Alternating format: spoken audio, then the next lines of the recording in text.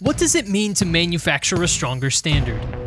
At DeGeest, it means to solve challenges and help manufacturers achieve more through our people, our technology, and our belief that anything is possible. This is Manufacturing a Stronger Standard, a podcast by DeGeest.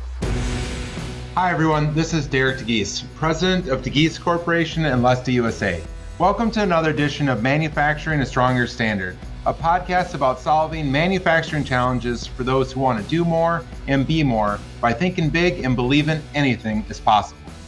Today we're going to be talking about a thought paper that we published on fixing the manufacturing capacity gap.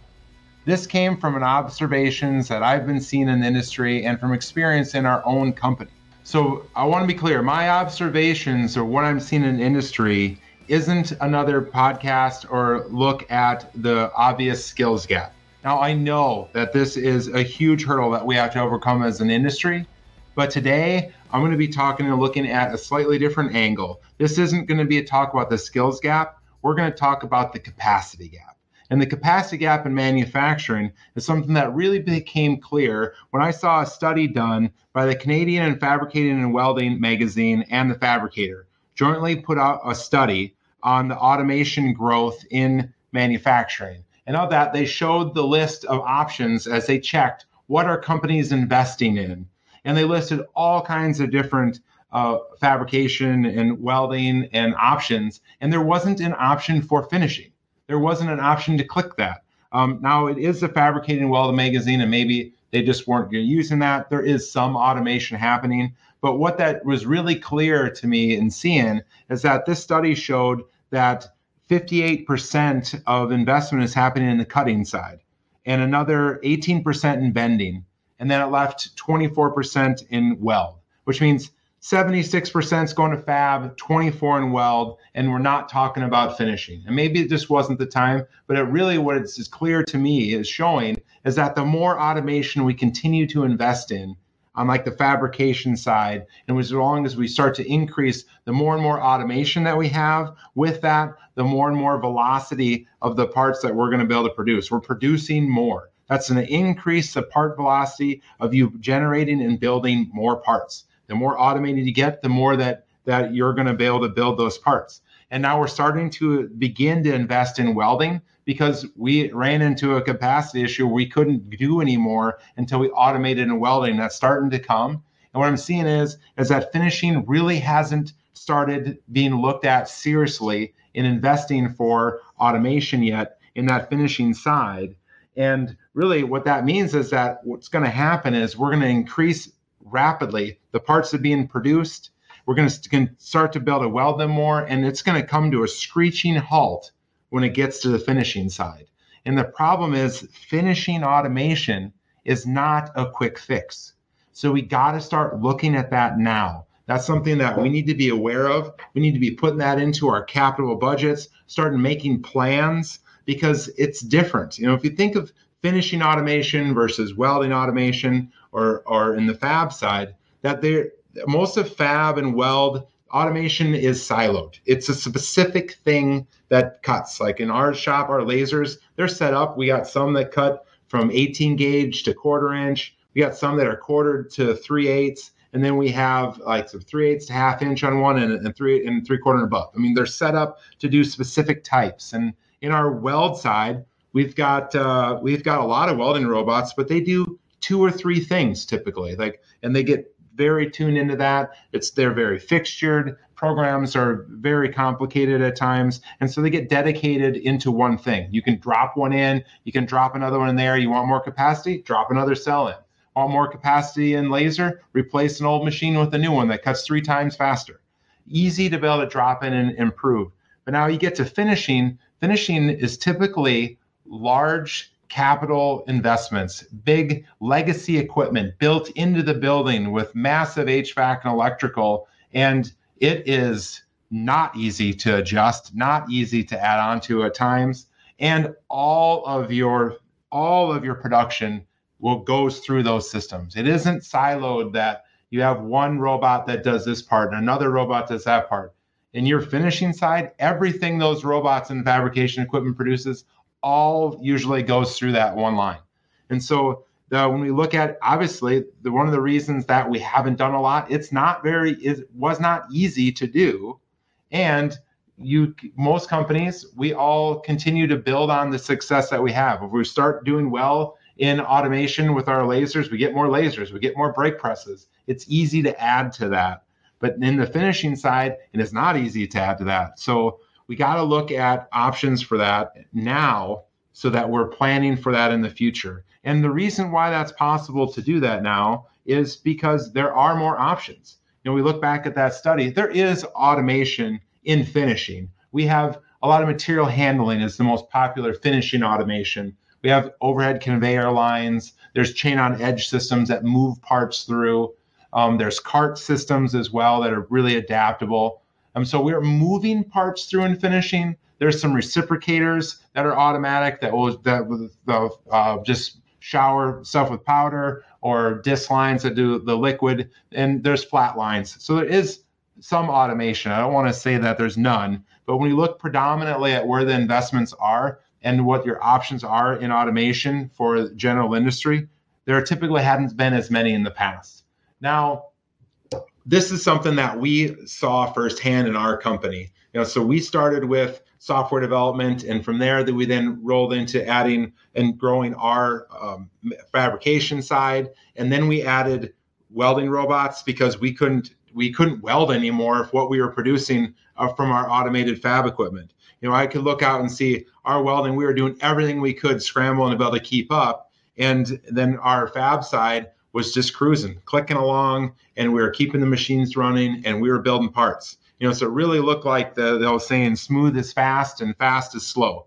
And it really is what it felt like. It was easier to produce because of the automated equipment and the technology that we had available at an earlier entry point for our team in our fabrication side. We started adding welding robots, and then there came a point as that started to grow momentum. One robot turned into 2, turned into 4, turned into 5. And we added more and more capacity, and we're increasing the velocity of parts so that we can automatically generate jobs in our software, go through our fab at a much smoother and faster pace. And now with our welding robots, we're able to take on larger jobs, more volume to add to our manual side. And then it got to our finishing side. The general adage is we throw more manpower at it. We got to get it through. And the get it done attitude has been what we've lived on in the industry for a long time. And generally it's worked. And now it's not. A couple things, not just that the automation, or can't blame just COVID or the great resignation, or there's a skills gap, so there's no people that can do it. Those are all variables. But in the end, you're increasing automation in other areas of your company and not looking at it in finishing. So it doesn't matter how many people you throw at it. Just like we couldn't throw enough people at the weldments that we're doing with our robots to be able to even get that work, or to be competitive in that, or to keep people. It's not sustainable at that level anymore as you continue to grow. And what that do is that can stifle the capacity or growth potential of the other areas of your company. So the things that you're really good at, that you want to do more of, there'll come a point where you can't do anymore because it's stifled by your bottleneck that you have created in the finishing side. So as we look at how do we grow then, or open up the opportunity to start the conversation in finishing inside your company, we need to look at what your options are. From our LESA side, we see our customers, we've got some that we can add finishing automation for as little as 3 months. Put a finishing robot in there. Or there are some that take years, depending on space. We talk about that large capital equipment that you have in your system. If there's not room and you have to add on to a building, that's a big deal. And you got to know what you need to be able to know how much you need to add on to start budgeting for that to happen. And if we don't start now, that capacity that you're gaining, the velocity that from the investments you made in your fabrication equipment, and maybe that next welding robot, when that starts cranking and you need help, it's too late. So we got to start talking on that side. And really, the options that are available now, you have more of them. there is a lot more automation in the finishing side, and there's a lot of new solutions coming out. So it's definitely worth looking at. For us, it was seeing that we didn't have an option here. Industrial robots, typical from what we've known in the welding side, didn't transfer over because we had so many different types of parts, hundreds and hundreds of different types of parts that we'd be running through. And the time to be able to program that was not feasible and not scalable for us. So we went out and found Lesta in Italy, a self-learning robot, a new robotic technology. We saw that help bring it to the U.S. We opened up our own line. It's for us was a very large system. We looked at what do we need. We needed to be able to. We specialize in complex and large carbon steel weldments at DeGuise Corporation. And we wanted to be able to do bigger parts. Our customers wanted to do bigger parts. They wanted to have stuff ready to be able to assemble. And so the larger the parts that we did, the fact that if we could paint them and they could leave them outside until they're ready to use them, they were all in on that. And they want to know how can we do that? So we expanded the size of our line. And from that allowed us to be able to do very large parts. And so when we put in our self-learning robots, we were able to take the painters that we already have. And from there, the self-learning robot works with the painters that you have. So our programmers are our painters. And so we created career opportunities for our painters. They've made hundreds and hundreds and hundreds of programs without ever having a robot programmer touch anything. And so those programs, that system, that's theirs. That's their baby. That's an extension of themselves. They're proud of the work that they do. And it allowed them every gun angle, every nuance, the knowledge that they have, they're putting into the programs and the robots that are there. And that's really allowed us to be able to continue to grow. And what we've seen is, yes, we've expanded our capacity. Before we had this automated line, we had a manual line, pull-through conveyor line. So when we added a power and free line with automating our part transfer and also the cure oven, increased our speed that we could build. And then with the robots, we're able to continue to run without people in the booth. Our system manually would take at least 6 to 8 people just to keep it running. And our whole system runs with 2. So that allows us to be able to crank out parts to be able to produce at a level that's not possible in a manual setting. What used to take manually for us 45 hours plus Saturdays to now, when we put our system in, we're able to complete that same amount of work in less than a day and a half. And so that increased the capacity. And from there, then we also saw that our welding side was able to continue to grow. We've since added 3 more welding robots on top of that. And we've added another 2 newer brake presses, and we've added newer lasers. So the things that we were already really good at, we're continuing to be able to grow those because we've balanced out our automation and we've been able to continue to grow all of our areas.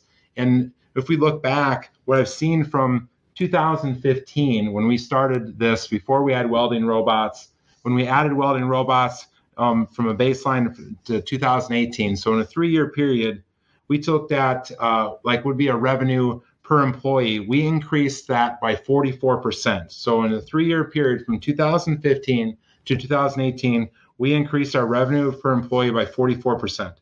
And then we maxed out bottleneck. We didn't have paint automation. When we added the paint automation, like we talked about, we were then able to take from where we started in 2015 till now, we're able to increase our revenue per employee by 82%. And that is an unprecedented, staggering number because we're multiplied the efforts of our people. We've allowed them to get them out of the repetitive task, have more engaging jobs and tasks to be able to, and career opportunities, and be able to have them work on that while the machines are still running. So that's been able to help. As we talk about, this is a capacity gap conversation, but it does bleed into the skills gap too, because as we look at wanting to attract the next generation of employees, there is an expectation that they will be using technology. They were born with a cell phone in their hand, and now when they come into a work environment, they expect some form of augmented technology or automation that they'll be working with or that will be helping them. And so to create not only sustainability in your company, to be able to create automation that can flow through all areas of your shop and show an opportunity for incoming potential employees, that allows you to be able to continue to be able to do all of them. Remember, as I talked about at the beginning of this podcast with that study done on automation growth, there's a large investment happening within manufacturing in fabrication and beginning to be in weld. So we got to make sure that we're looking at how that's going to be bleeding into finishing and the need that we're going to have coming up to be able to invest in that. And so if that's something that you want to be looking at, make sure you're talking to your local distributors, seeing what options are out there, or you can give us a call. Call Alesta USA and talk to our team to see if self-learning robots could be the key to help unlock that additional capacity and automation potential for yourselves as it was for us, and be able to make sure that you're planning to be successful in the future. So thanks everyone for another episode again on Manufacturing a Stronger Standard, a podcast for manufacturers and finishers who want to achieve more. A stronger standard means good enough is never good enough, and it's how we roll here at DeGeese Corporation. So make sure to check us out at Spotify, Apple, and subscribe to Manufacturing a Stronger Standard. And join us as we work together to make sure manufacturing can not only survive in the USA, but thrive. Thanks for listening.